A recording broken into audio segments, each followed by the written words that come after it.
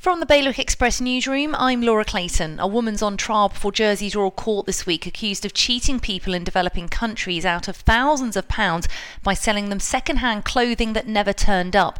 She allegedly took very large deposits for orders before spending the money on herself.